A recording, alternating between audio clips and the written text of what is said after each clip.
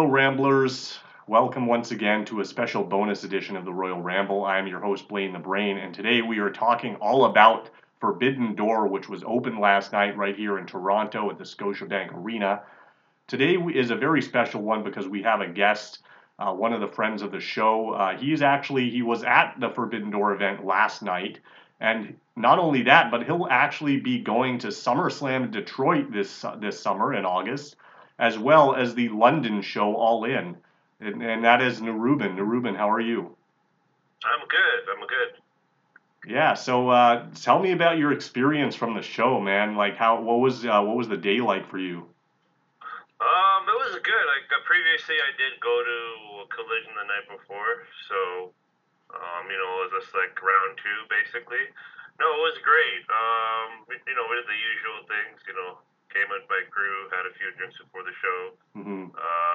I missed most of Zero Hour, but no, it was great. I just want to mention, how lucky it is we have Scotiabank as a venue in Toronto. If you go to like many of the venues, like in the States, like the one I went to for All Out and for Now Arena is very far out, not many amenities. Scotiabank is so centrally located, so connected to everything. It's just, there's like so many amenities, like it's connected to all like the major transit points. So it's like we're really lucky to really have that venue and have it be connected to so much because it is in the heart of downtown. Yeah, that's awesome. Did you have any trouble with the transit situation due to, I think Pride was going on this weekend as well? Did any craziness there? No. I took public transportation to come down. Even like parking, if you go to downtown a lot, like if you're in Toronto or live in Toronto proper, like where all the spots to get good parking is, right? Like generally the rule of thumb, like parking like near like right directly at the venues and is pretty Hmm. it's pretty expensive. But like if you go a couple of streets over, like you can find affordable parking. So Hmm. no, it was all good. Yeah, so let's get right into the show. You mentioned that you missed a lot of the 0 hour. At what point did you start to file in? We came in at the last match. What was it? It was the I That was, came in Gorban Noblet, that was the best Dijon. friends match? Yeah, with the best friend. Oh no, it was them versus United Empire, right? Right, yes. Yeah, yeah. So I came in for that match, and then the show started. Yeah.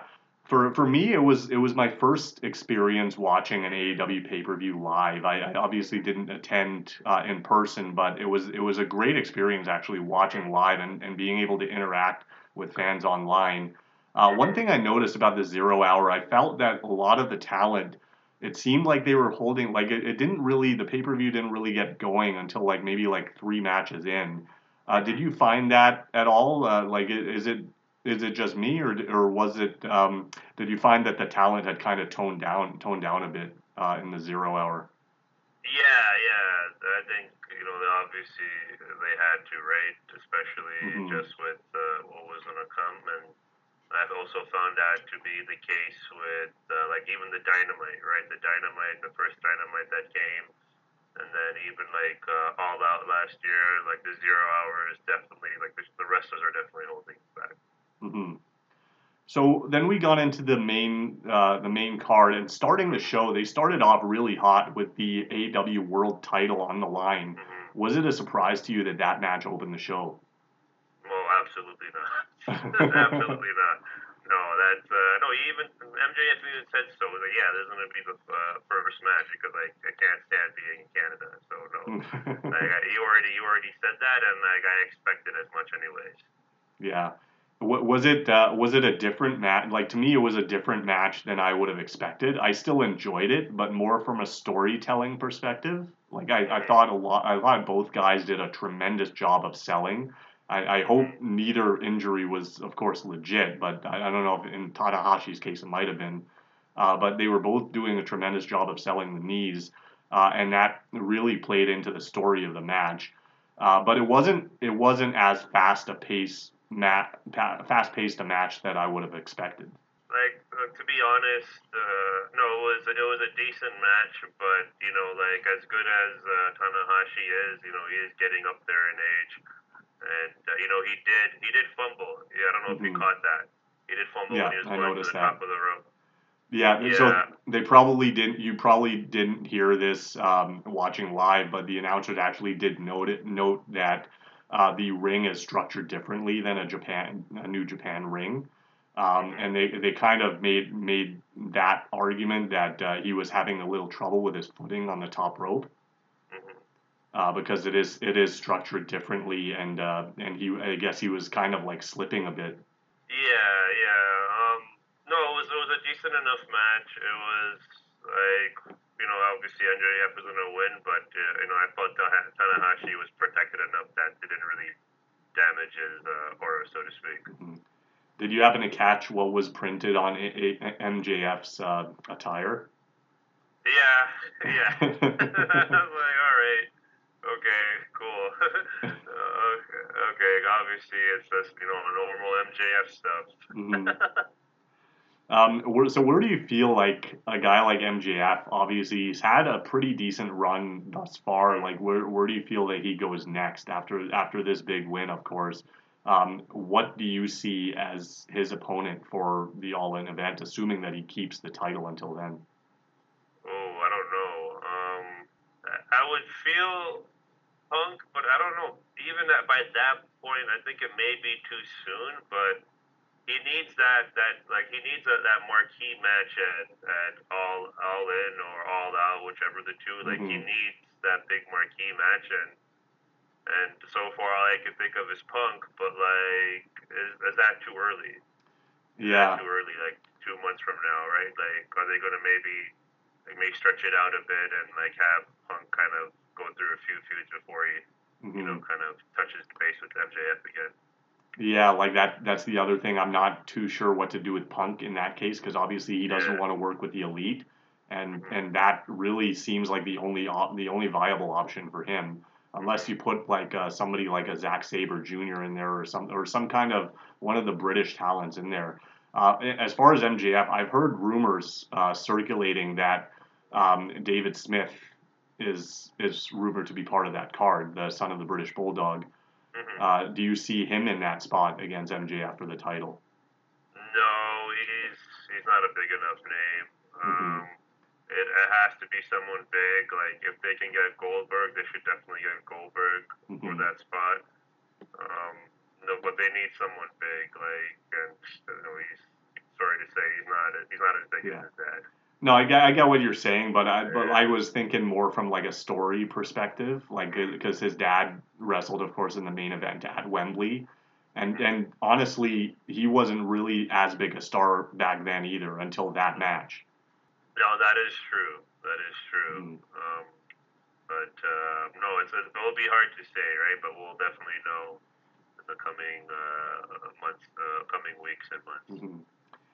And then the second match in was the match that started the Owen Hart Men's Cup tournament Mm-hmm. with CM Punk against Satoshi Kojima. Mm-hmm. Was this the right opponent for Punk? Do you think? Like, is this the right way? Like, was this the perfect use of him at a show like this? Yes, yes. I thought this match. Well, the setup of the match was no. This was great. This was great because no one was gonna boo Kojima, and Hmm. I was there at the night before, and there are definitely boos for Punk, and he's definitely like he's not a full blown heel yet, but he's definitely playing into that, and also they have like a little bit of history, like him and Kojima from the ROH days, Hmm. and Punk even did a few callbacks towards that time. So no, this was perfect. This was absolutely the right placement of the match and the right opponent for him. How would you compare the two nights? You were obviously there for both. How would you compare the two nights in terms of the reaction that Punk received? Well, I mean, being that there are more people at Forbidden Door than Collision, the reaction was much more magnified. But either way, it was more boos than actual cheers, Hmm. and he really leaned into it. Like he really leaned into it, and you can't stay that he's a star, right? Like the true test of a star is what kind of reactions they get, right? If no one's really reacting to him, he's not a star, right? But if there's good reactions and there's bad reactions, then you know what? Definitely like CM Punk is a bona fide star, and they're really lucky to have him back. Yeah, absolutely. And I was gonna add that actually as well. You already mentioned, but I love the way that Punk is just milking it for what it's worth. He doesn't seem fazed by it. I think he almost probably expects it, and he's just letting it play out, like he's enjoying it. Like I feel like he's much more comfortable playing the heel. Okay, so the third match we got is the four-way international title match. This is kind of where the pay-per-view really kicked off for me. I'm not the biggest, for anybody who's listened to my show, I'm not the biggest Orange Cassidy fan, but I have to give the guy his credit. Like he's been having bangers lately, like especially since winning the title, since defending it every week. And his matches have actually become some of the most enjoyable for me. I just don't dig the character, to be honest. But this one was no exception. It was great. I didn't care for the whole thing with Daniel Garcia trying to be a sports entertainer as opposed to a professional wrestler. Um, how did you feel about the pacing of this match and the overall storytelling? I thought it was great. Obviously they're limited for time here. Like some of these matches had to run short, and unfortunately for this one, it did have to run short. If they were given maybe 10 more minutes, they could have created some great stuff here. But no, like for what they had and what they had to work with, they did great. Personally, I love Daniel Garcia in this match. He was absolutely awesome.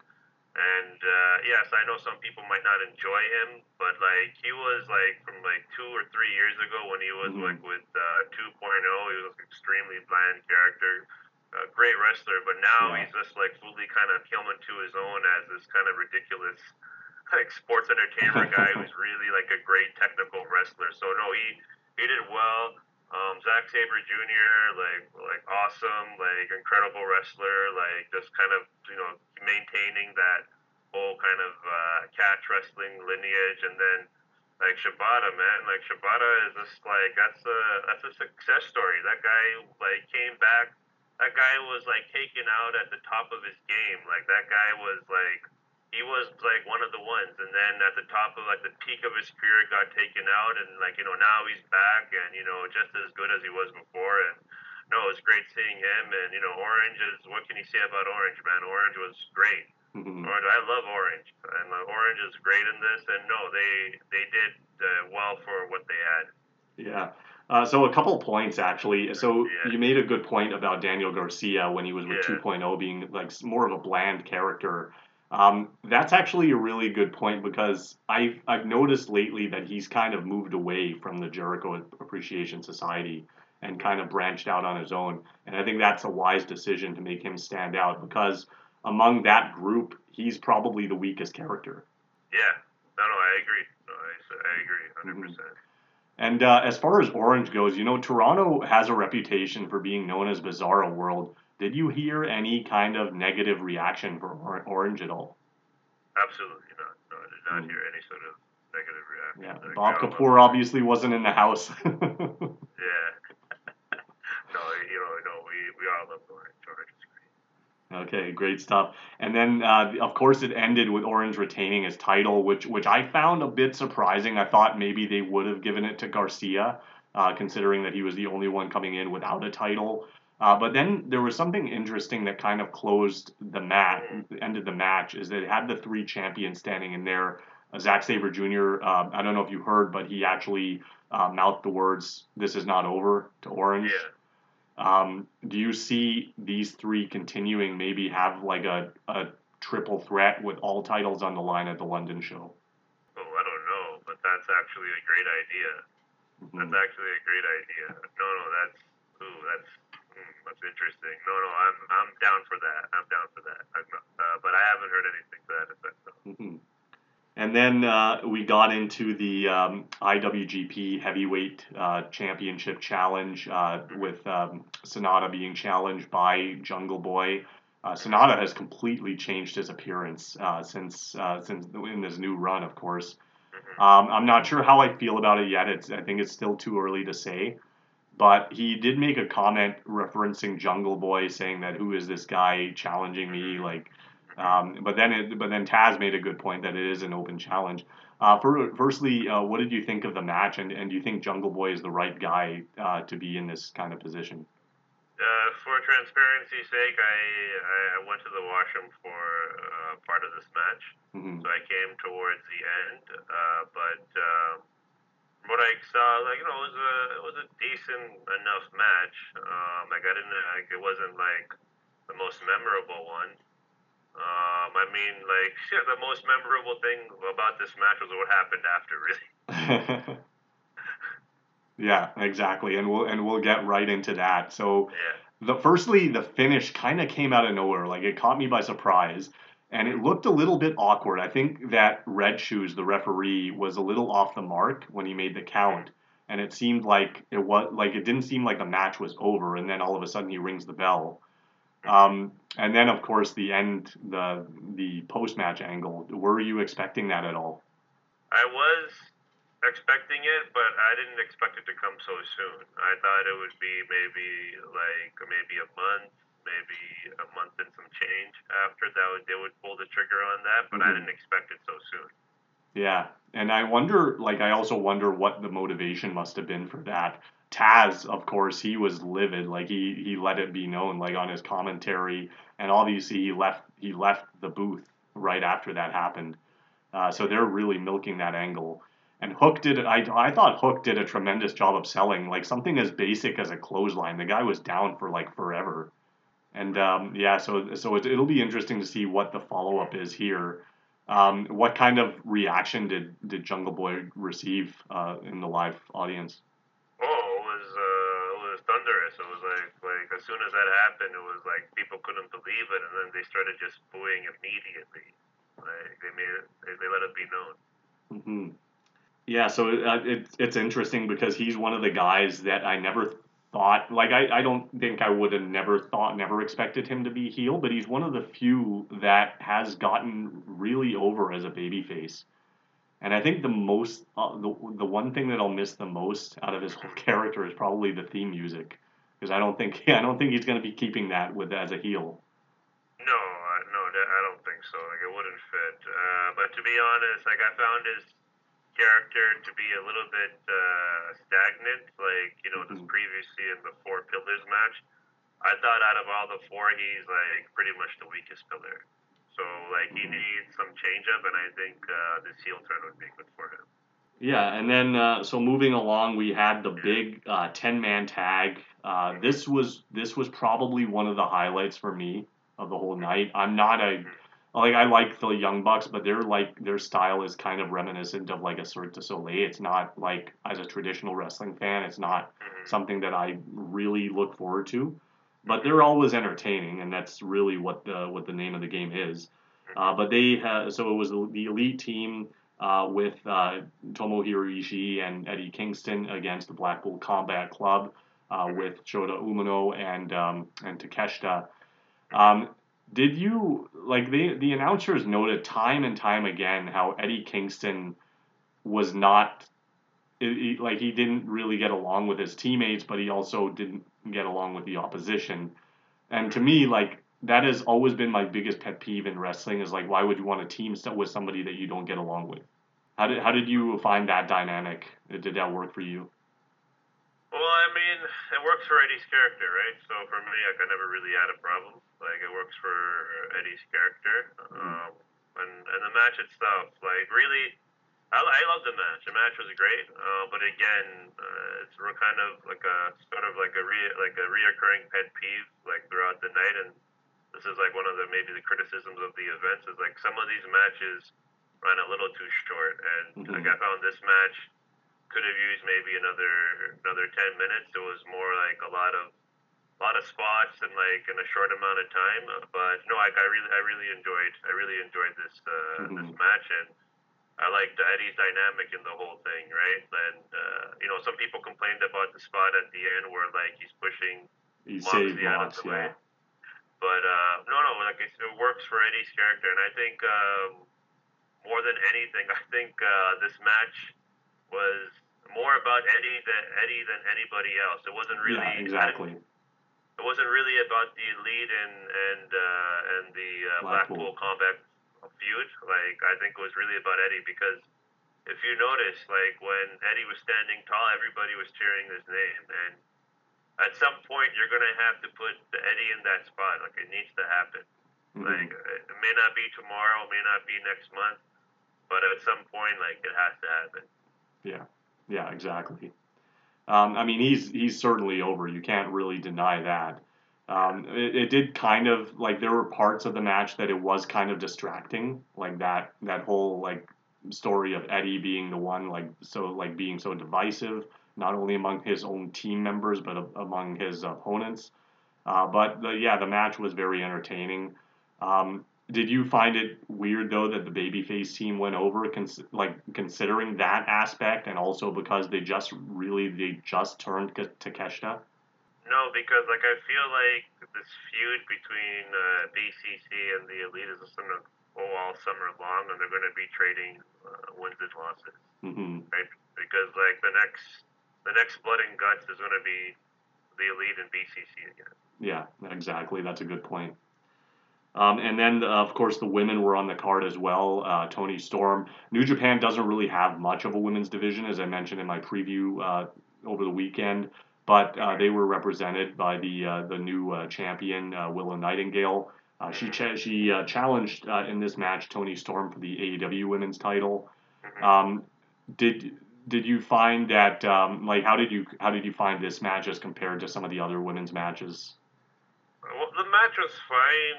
My complaint about this match is this match can happen anytime. Like, Yeah.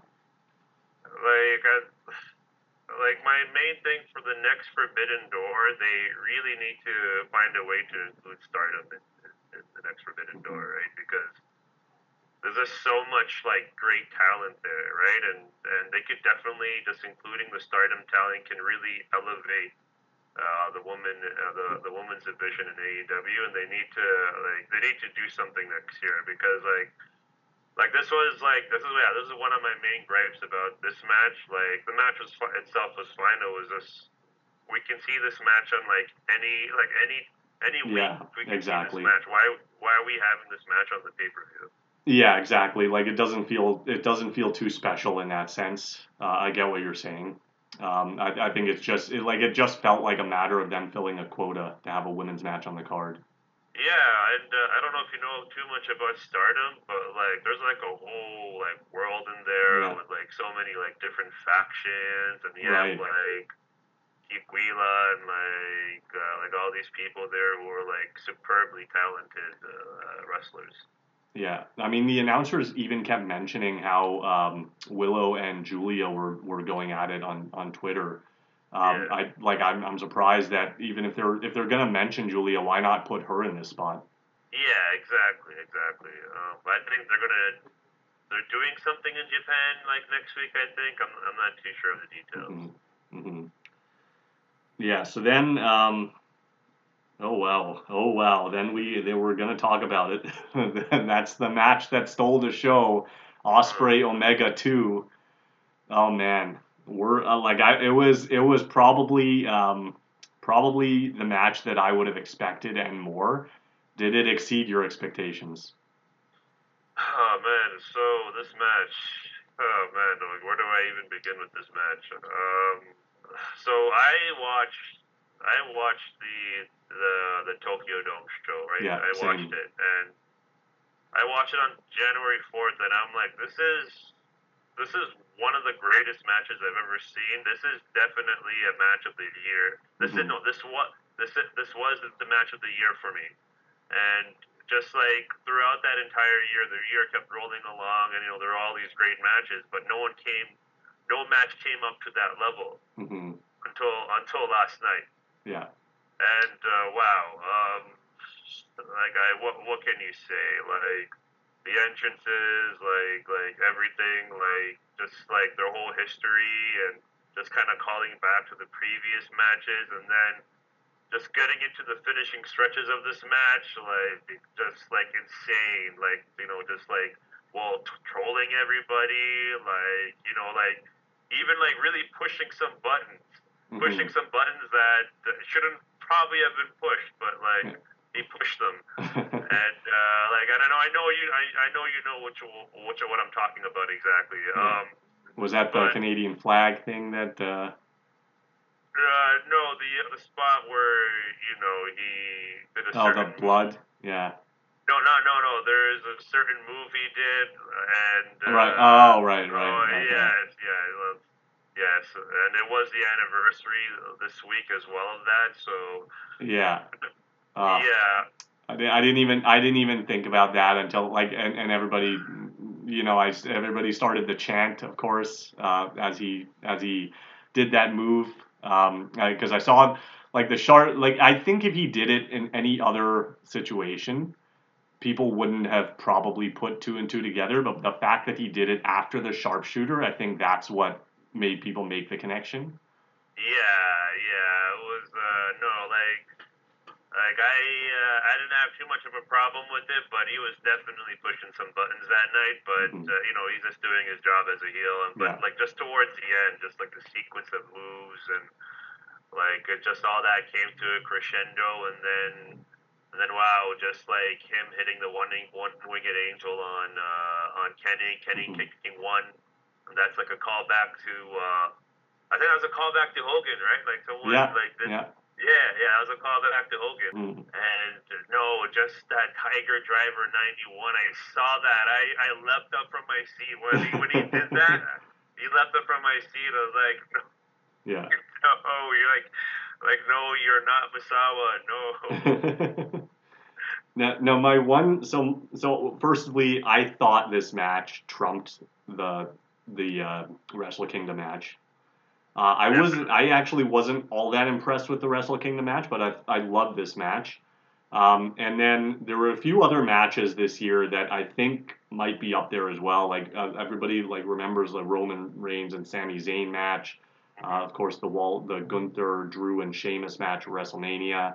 And then there was another match, MJF and Danielson Iron Man. But I think this probably you can make a case as best match of the year so far. My one criticism though is that I kind of felt that it dragged at the end. Like there were a lot of sequences where I'm like, this is the finish, and they never got there, and then they kept kicking out of like so many moves that could have logically ended the match. That's kind of my one criticism, but that's nitpicking. And ultimately, I think the right guy went over, and we'll probably, if you agree, I don't know, we'll probably get Omega Osprey 3 in London. I think so too. And I think that match will even surpass this one. But no, this by far is the best match I've seen live or in person, and this actually has to be the greatest match I ever witnessed live. Oh well, yeah, that's saying something. That is really saying something. A lot of people say even the greatest match ever. I don't know if I would go that far, but definitely one of the greatest matches in recent memory. I think it might have been this generation Steamboat versus Savage. Like I mean, like I can't really. It's just so fresh that I can't really make any historical comparisons Mm-hmm. or call it the greatest match Yeah. of all time.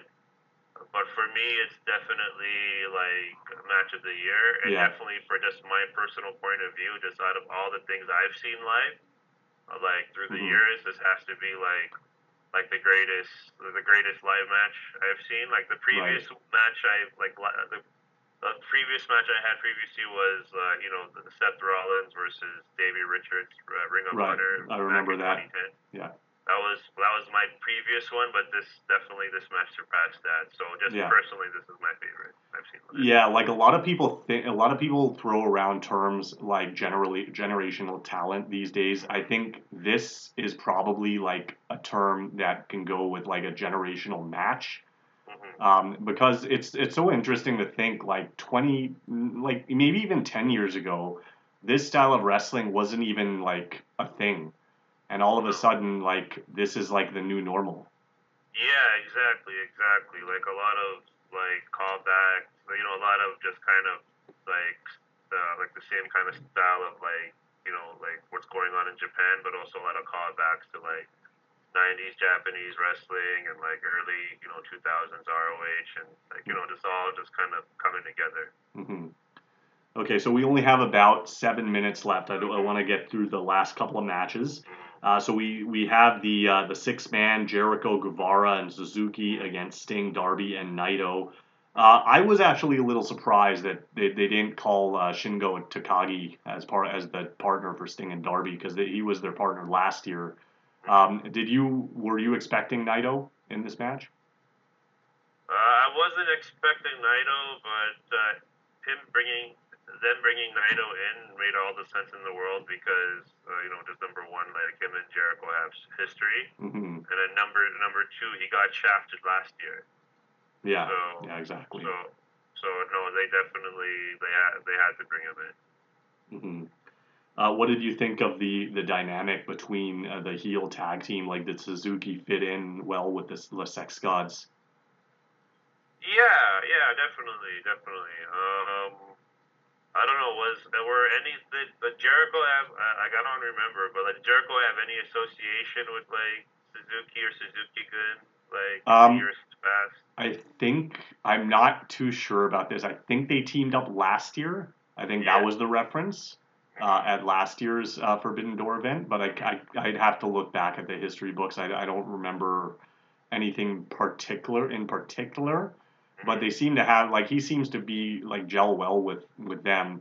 And it seems like they were pushing more of the story of Sammy kind of being on the fence between like babyface and heel, where he was kind of reluctant to do that flipping dive to Sting, the 450 or 630 or whatever it was.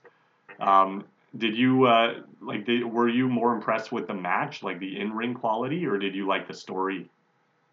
I like the story. I did go to the washroom for like 5 minutes, but like I saw like a fair bit of it, and no, the story. Like I like the story, right? Because there's obviously like a lot of things being just set up, like yeah, Sammy being set up, and then Sting and Jericho being set up, Hmm. and just kind of it was more like the match was more servicing a story like on the regular TV shows than having anything to do with the general kind of, I guess, ethos of the pay per view. Right, it Right. was more kind of like moving a story, moving like a couple of stories along. Hmm. And then lastly, of course, we closed the night with the American Dragon Bryan Danielson against Kazuchika Okada. Was it surprising to you that a match like this would close the show, a non-title match? It was not surprising. Frankly, like personally, I would have wanted Omega and Osprey to close Hmm. out the show. But I understand because this closing out the show because it is a marquee match, right? Hmm. Like 3 years ago, like you wouldn't have even like 3 4 years ago, you don't even think this match would ever happen. Like it was like a pipe dream, basically. Like you asked Right. someone 4 years ago, "Oh, this is gonna happen," and they'll laugh in your face. Hmm. But no, it's happened. Yeah, so tell me, like, what was the reaction when that song, the final countdown, hit? Oh, everyone was going like nuts. I was going nuts. Like I was just like I was losing it, right? Because my introduction to Brian was in ROH, right? Right. Back in 2009, and then they used to just play his song all the time. And I remember when he left, right? So then to kind of just come back and like see that theme song come back, it just brought back memories, and like I just went nuts. It was nuts. Like the whole arena went nuts. Like, it Hmm. was just crazy. It was like what a moment. Like what a moment I'm witnessing live. It was great, wonderful. And then they had a really good match, and then they had that spot where the doctor came in to check on Brian. He was kind of convulsing a Hmm. bit from the dive. Did you think that was a work, or did you guys like was everybody around you kind of talking like it was a shoot, like it was legit? I didn't think I thought it was a work. Hmm. I think because like you don't know what Brian, right? Like Right, he does this kind of stuff all the time, right? He plays it up. Like he'll play off like a work injury like it's real. So right, I wasn't too sure. yeah. Um, but no, like the end of the match was definitely a tell that maybe something Hmm. did happen. Yeah, that's kind of the impression I got. Like I assumed that it was work until the very end, and the doctor stoppage didn't really play into the finish. So that's kind of where I got, and then it was reported, I think today, that Brian is going to be out for about 6 to 8 weeks. Mm-hmm. So fortunately, it's not something that will require him to be out any particular length of time, any lengthy period of time. But Mm-hmm. I mean, definitely wish him all the best. I hope he has a speedy recovery. And I definitely always cringe when he does things like that, like the drop kick, for instance, because he always lands on the back of his head. Mm-hmm. Um, yeah, so like I hope that he definitely retires those types of moves if he continues. Yeah, definitely for sure. And I think it was reported that he was injured as well. No, but Hmm. the match itself was great. It was great. It definitely lived up to my expectations. Okada, like one of the greatest of all time, Hmm. and Nelson, one of the greatest of all time, and they put on a great match. And while it wasn't ideal for me as the main event, like it certainly was deserving of closing an event like that. So Hmm. no, it was a great match, and they both put on a great show. And no, I definitely hope Okada comes back every year to Forbidden Door because he's like just he may not be known by by most of the wrestling community, but he is legit like one of the greatest of all time. Hmm.